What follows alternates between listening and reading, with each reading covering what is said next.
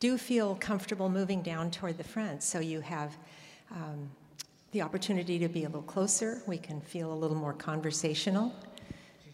And then you can go back to your assigned seats when we're finished. So officially, welcome. I'm Mary Wood for the San Francisco Ballet Center for Dance Education, and I'm pleased to welcome you here to the War Memorial Opera House in San Francisco. Welcome you to our Meet the Artist interview this evening, which is Friday, March 6th, 2015. And to remind you that the Meet the Artist interviews, the Points of View programs, and many, many other fascinating, interesting things are produced by the Center for Dance Education, which produces programs both for educating and enhancing the experience of adults, but also for children. We have the community matinees here in the Opera House, and a really renowned Dance in Schools and Communities program out in the community. And also a reminder that these programs are recorded for podcast, and we hope that very soon you will be able to go to the ballet's website, sfballet.org, and sort of drill through and find where the podcasts are posted. You can catch interviews and lectures from the past seasons and from the current season. So we'll also say welcome to anyone who might be listening at a future time via a podcast. I'm really pleased this evening to be in conversation with soloist James Sofranko. Thank you, James. Thank you. And we were checking off so many different things that we could talk about. I hope we can fit them all in. And as a reminder, we always like to include some questions and answers, or questions from you, so that we and James can answer. So be thinking of what you might like to ask in the last 7 or so minutes of our time. Last but not least, James has agreed to go up to the mezzanine, to the shop, during the interval between when we finish here and the 8 o'clock curtain, where he will be signing lookbooks. If you haven't figured out what the lookbook is, you really need to go get yours. It's a wonderful kind of a revival of an old custom to have picture books of your company, and all of the dancers with articles about them, and beautiful photography by is it all by Eric Thomason? Mostly all by Eric Thomason. Gorgeous pictures. So I think what some of the folks I've talked to are doing is collecting signatures of the dancers. So somebody's waving the lookbook right here. So you can get James' signature when we're finished at 7:30 up in the shop. So now, I, of course, have enjoyed your career here at San Francisco Ballet, which is a distinguished career. You've been here for a lot of years, really. Yeah, I counted this year. This is my 15th season at San Francisco Ballet. Wow. And a rich 15 years. One of the things that I love about watching your performances is the range of your repertoire. Your training is, I think we decided it was unique in the company. So tell us a little bit about your experience leading up to being in San Francisco Ballet. Well, I grew up in Ohio, Cincinnati, Ohio, and I went to your local mom and pop ballet school that offered jazz and tap. So I loved jazz and tap. Ballet, so-so. But I grew to love ballet just as much, and then obviously more.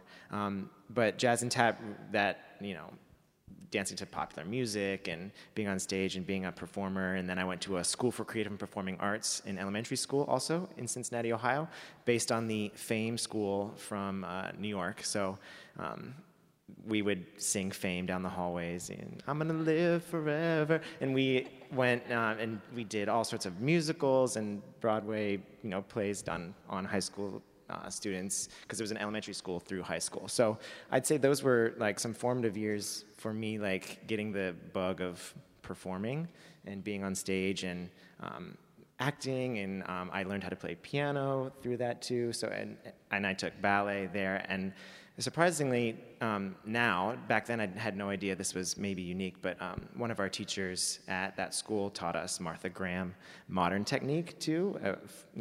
Elementary school kids at a public school in Ohio taking Martha Graham technique, as well as classical ballet too. I mean, it's just extraordinary now that I think about that, and that kind of just set me up for a path to kind of being, I guess, having a wide range of likes in the dance world and styles. I did end up going to a more strictly classical ballet school called the Juilliard Conservatory in Florida for my high school years, my last 3 years of high school. So I got really strict ballet training there, Paris opera training from one of my teachers there. And then from there, I went to the Juilliard School in New York City, which is not always known for its classical training, more for its modern training, more along the Martha Graham, Jose Limon, Paul Taylor type of schools of training. But they had some wonderful ballet teachers there too, so I definitely kept up my ballet technique and just learned as much as I could about every style of dance and choreography and stagecraft. It was a great school. So, interrupting here, you mentioned stagecraft. You had a whole academy-style curriculum, not just ballet classes. Yes, well, I don't want to mislead and say I was taking, science and English lit, but yes, we had a well-rounded liberal arts education. So I've had my schooling in that way too. And then your degree from Juilliard is what? It's a Bachelor of Fine Arts in dance. Okay. So here you have been trained classically, like most of your colleagues, but and in all of the different styles of dance, like many of your colleagues. And you also, before your professional career, have a college education. Yes, that's fantastic. Yeah, I mean, the typical path to a ballet company for a young dancer is not through college. I was saying this to Mary earlier. It's because you can only dance for so long, and dancers are typically young, and you want to get out there. You want to do it while you can. So going to college sometimes feels like a sidetrack. But we were talking about how that's changing a little bit, and there's a little bit more of an accepted path now to go to a college. And a lot of the college programs are actually getting a lot better, especially with classical dance, classical ballet. So we can maybe leap over the fact that then you, as a graduate, and you were on the market for a job, and you end up in San Francisco Ballet, and you've danced the broadest repertoire here. And I'm sure you're familiar with the term triple threat on Broadway. If you can sing and act and dance, here you are. Well, I wouldn't call myself like a true singer, but we did do West Side Story Suite here, so we all had to sing for that one, so that was a lot of fun. And in some of the other repertoire roles that I think of you, many of them are acting roles and character roles. Can you reminisce about just a few that stand out, that are fun? Well, you're seeing Jerome Robbins tonight, but another ballet that we did of his was called The Concert. And maybe you remember this one. It's a humorous ballet, and thank you.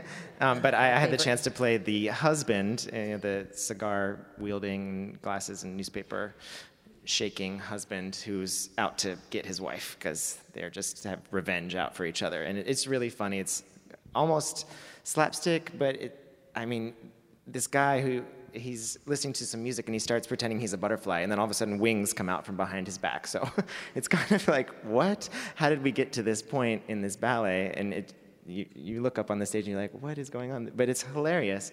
And if you've watched it from the whole beginning, the progression is just natural. And you're like, of course, he's thinking he's a butterfly flying through the meadow now. And that type of thing is just fun for me. I love taking a character down a path. And if we look ahead down this season, coming up next, Program 5, Don Quixote, a brilliant role in which you are brilliant. Talk about Sancho Panza. Yes, Sancho Panza, the main character of Don Quixote. No, I'm just kidding. To me, he is. No. No, he's a lot of fun, and really you're just up there having a blast. I mean, you have to be at the right place on the right count. But in between all that, you can kind of do whatever you want, unless, Helgi might say, okay, you need to pull it back now. You're stealing the scene. Yeah, we have to be careful not to do that. But there's all the vendors on stage in the village scene selling sausages and fish, and of course you're after all their wares and drinking beer all the time. So, I mean, it's just a fun role, and to be the sidekick's always kind of fun. On the other hand, many of you are seeing both Program 3 and Program 4. On Program 3, you are privileged to dance in Vertiginous Thrill of Exactitude. Mm-hmm. And tomorrow, too. Yeah, tomorrow, if you happen to be here tomorrow. And good grief, your classical training... What's classical you plus need every more. bit of it. Yeah, you do. And he was actually just here, William Forsythe, and he did a rehearsal for us for this ballet, which was amazing. And it is always a privilege to hear what any choreographer who comes, and hopefully you have a chance to work with the original choreographer. Many times you don't, but especially with Bill, he was very inspiring and was encouraging and wanted us to be expert listeners is one thing that he said. You really need to embody the music. And another thing he says, that you are the experts on the stage right now. And this ballet is about being so exact, as the title suggests, and being the best, showing everything you know about ballet in one step. And that's kind of the types of remarks that he'll say, like, show me everything you know about classical ballet and be really proud of it. And so we're embodying this kind of character of, we are here to show you how classical ballet should be done, and this is exactly how it needs to be done all the time. And why would you do it any different? Because this is fabulous. And so we have to embody that character while executing these really, really difficult turns and jumps and leaps and all that stuff. So when you're thinking about the character, it is a pure dance. You don't have a character, but you're embodying kind of a feeling and a spirit. And there's only 5 of you on stage, and you're kind of eyeing each other, and you're playing with each other, and you're listening expertly to the music, as he says, and playing with the music and toying with it. It's just a really wonderful piece to do that with. Super difficult. I mean, many people have said it's the hardest thing they've danced in their whole career. Katita Waldo, who's our ballet mistress now, danced it many, many times, and she's said that to me before. And I tend to agree with her. It's one of the most difficult pieces. You're just dying. The curtain comes down, and we collapse, and then we stand up really quick for the bow. Yes, I think I heard Bill Forsythe say that the part that the audience doesn't see is the dancers lying flat on the floor when the curtain comes down. We are going to finish our conversation talking about this evening's piece, Hummingbird, which you alternate in. You're not in it tonight, are you? Right, it's the other group tonight. Yeah. But before we do that, you are doing a lot of other things besides performing on stage in the company. List a few of the things you're doing. Well, I've in the past couple of years, I've helped assist in the studio our resident choreographer, Yuri Posakov, with the creation of some of his ballets. You probably saw Rite of Spring a couple of years ago. I was also a dancer in that, one of the 2-bodied elders attached by a single dress. That was one of the most unique performing experiences in my life, for sure. But I also was helping him just create some of the steps in the studio, because he had a huge cast, and sometimes it's hard to come up with all that movement and all your ideas on the spot with a million people looking at you saying, tell me what to do now. So he sometimes likes to go into a studio with a smaller group or with people that he feels comfortable with, and helps create some of the movement. But I also helped him with the music, and along with Anita Picciotti. So we were kind of like a team on Rite of Spring, and so that's been a lot of fun for me to help Yuri create and also translate sometimes what his idea is for a ballet onto the dancers in the studio. Because sometimes the words don't make it to the back of the room, or some people have different ideas about how it is, and especially if you have a big cast like Rite of Spring. I feel like I can be a big help in making sure everybody gets the right information and the right kind of information in the right way, and so nobody's confused, and so the rehearsal becomes efficient and things get done.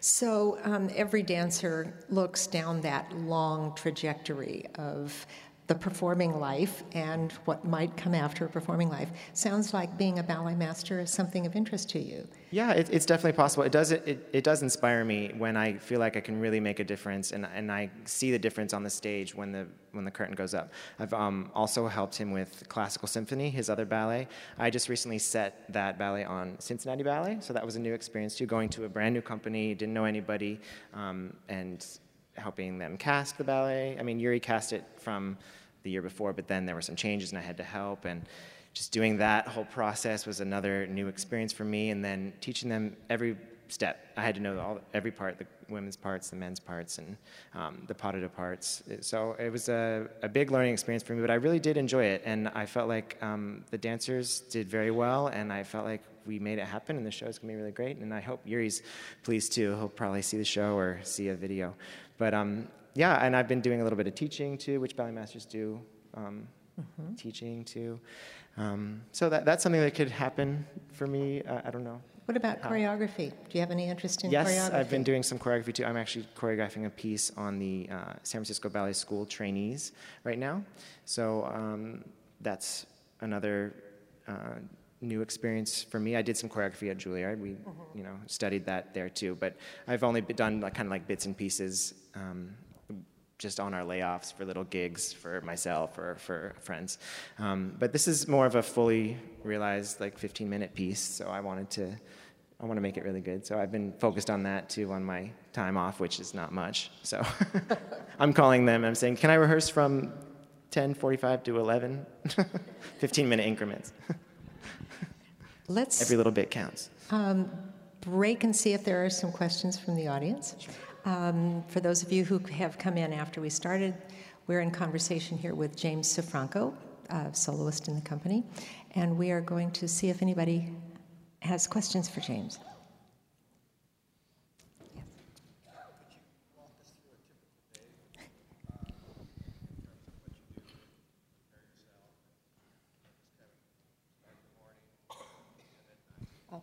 Sure. Yeah.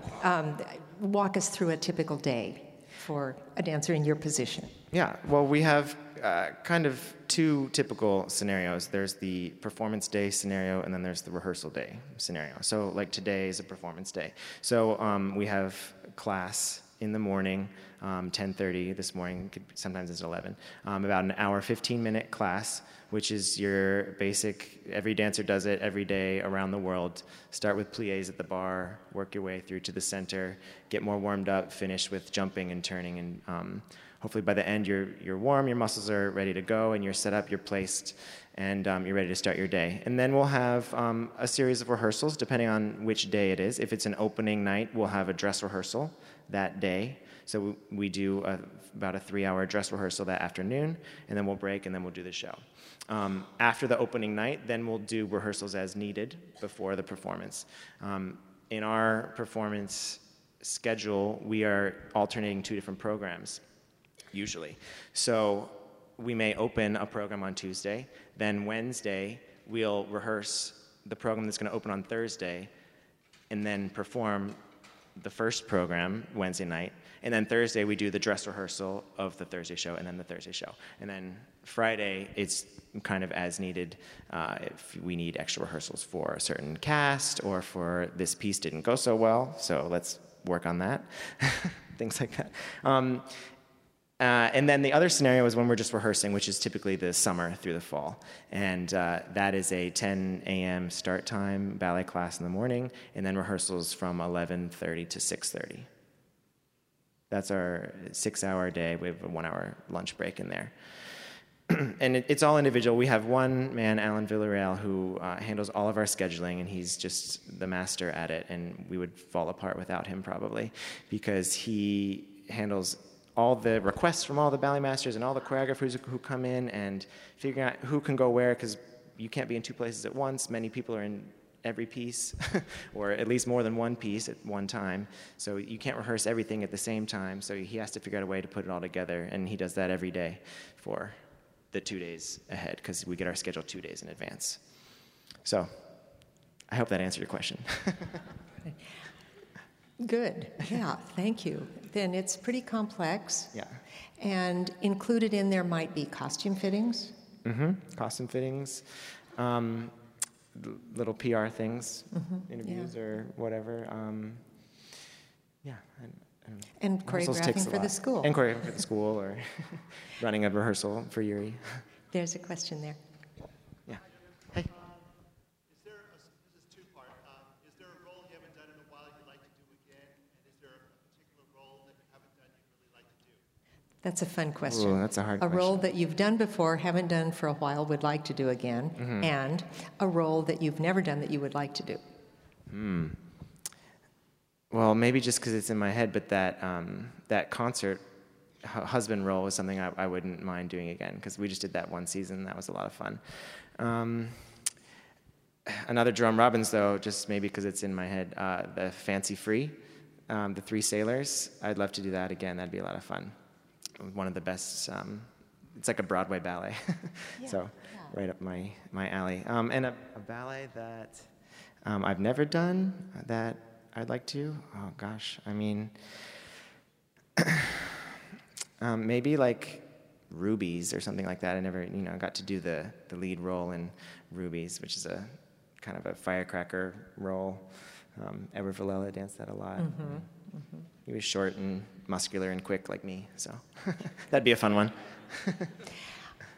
We almost forgot that we wanted to talk about Hummingbird. All right. So say a few words about the piece Hummingbird. You'll see it this evening.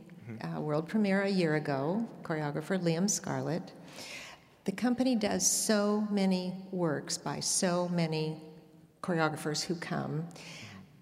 This choreographer is considered one of the great, hot, young choreographers. Can you, from the inside, talk about what is maybe different, what is special, what was remarkable about working with him, and for the audience to see it? Sure. Yeah, like you said, his reputation kind of preceded him coming here, and we were all like, okay, this is the guy, this is Liam Scarlett, and what's he going to be like? But, he really didn't have any sort of pretension about him, and he was really relaxed and calm in the studio and really personable. And, some choreographers can get really stressed out at times, especially nearing the end of the rehearsal process when the deadline's coming and the show's about to open. But he kept it really cool the whole time. And I asked him, I was like, are you really this calm? He's like, oh, I keep it inside. So I think he has a good mechanism for staying cool, but also I think he just is naturally that way. And his movement was really nice. I enjoyed it a lot. One of the parts that I do, there's like a male duet in the second movement that really kind of just keeps flowing and is one of the more, I'd say, contemporary-ish sections of the ballet. There's a lot of male partnering. Hansuke Yamamoto and I do this part. And it just really fit the way I like to dance really well. So we had a nice kinship there, Liam and I. And he was really a pleasure to work with. And when I saw the final piece put together, all the elements just really worked for me, like the lighting and the music. I mean, the Philip Glass music always gets me. So everything is just emotional, and there's this second movement pas with Yuan Yuan, who, although I think it's Lorena tonight, and it's just gorgeous, and to know that he's under 30 years old creating something this really well crafted and well put together, and not just like raw talent, but really polished and finished, I would say. Yeah. And he is currently. The title is resident choreographer, perhaps? I think artist in residence or something at the Royal Ballet. Right, in England, right. So another question that might actually take us more toward Hummingbird, but any question? Somebody? Yes? In a direction toward ballet master, what would you consider, what temperamental behaviors do you know in this company, and what would you look like in other companies, and what might make you want to go there or not go to other companies? Interesting question. Talking about being a ballet master and the experience you've had here and learning temperaments, Do personalities. you mean temperaments of the dancers or of myself, or? Okay, Okay. right. The milieu of this company compared to another company, what would you look for in another company? Yeah, well, I think that was part of it. We are really blessed and lucky to have, a season of 8 programs here, and we do so many ballets. And really that is a big challenge for the ballet master at this company, to keep it all straight and keep people rehearsed for a program that they're doing next week when they're dancing a different ballet tonight, for instance. So I think that is a big part of what being a ballet master at San Francisco Ballet is about. A lot of other companies, smaller companies, more regional companies, they tend to do a long rehearsal period of one program, then they perform that program. Then they do the next rehearsal period of the next program, and then they do that one program. So here it's all a big jumble, and it's all about being organized here, I think. But also there's so many dancers here too, so you have to have the right temperament in yourself to handle all the personalities, because a lot of it is people management too. You have to know all the counts and all the spacing, obviously, but you also have to know how to get the best out of the dancers that are in front of you. And it's not as easily said, or it's easier said than done sometimes. So, yeah. I would think that would be a universal. That would be something you'd encounter in any company. Yeah. People And that's one thing that I think I didn't really realize that until doing it. You're like, oh yeah, I know the steps and I can teach it easy, no problem. But there's this whole other aspect of being the authority in the room and being the person who has to manage personalities. I think we have time for one more question. I see a couple of hands. I'm going to go over here. Yeah.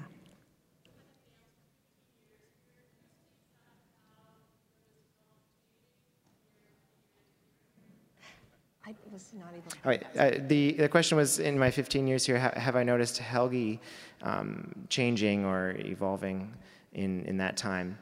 Well, I'd like to say I came here. We talked about my background being kind of diverse, and I came here because the repertoire was so diverse, and he seemed to always be bringing in different people, bringing in people from the kind of contemporary world to do ballet works, but also staying true to classical ballet too, doing the Swan Lakes and the Giselles. And that's what really drew me here, and I feel like he's stayed true to that kind of model, and he looks for new choreographers every year. We have premieres every year, which is something that I really admire. If we all of a sudden stopped doing world premieres, I think that would be a big change for me in my place here and just my enjoyment of working here.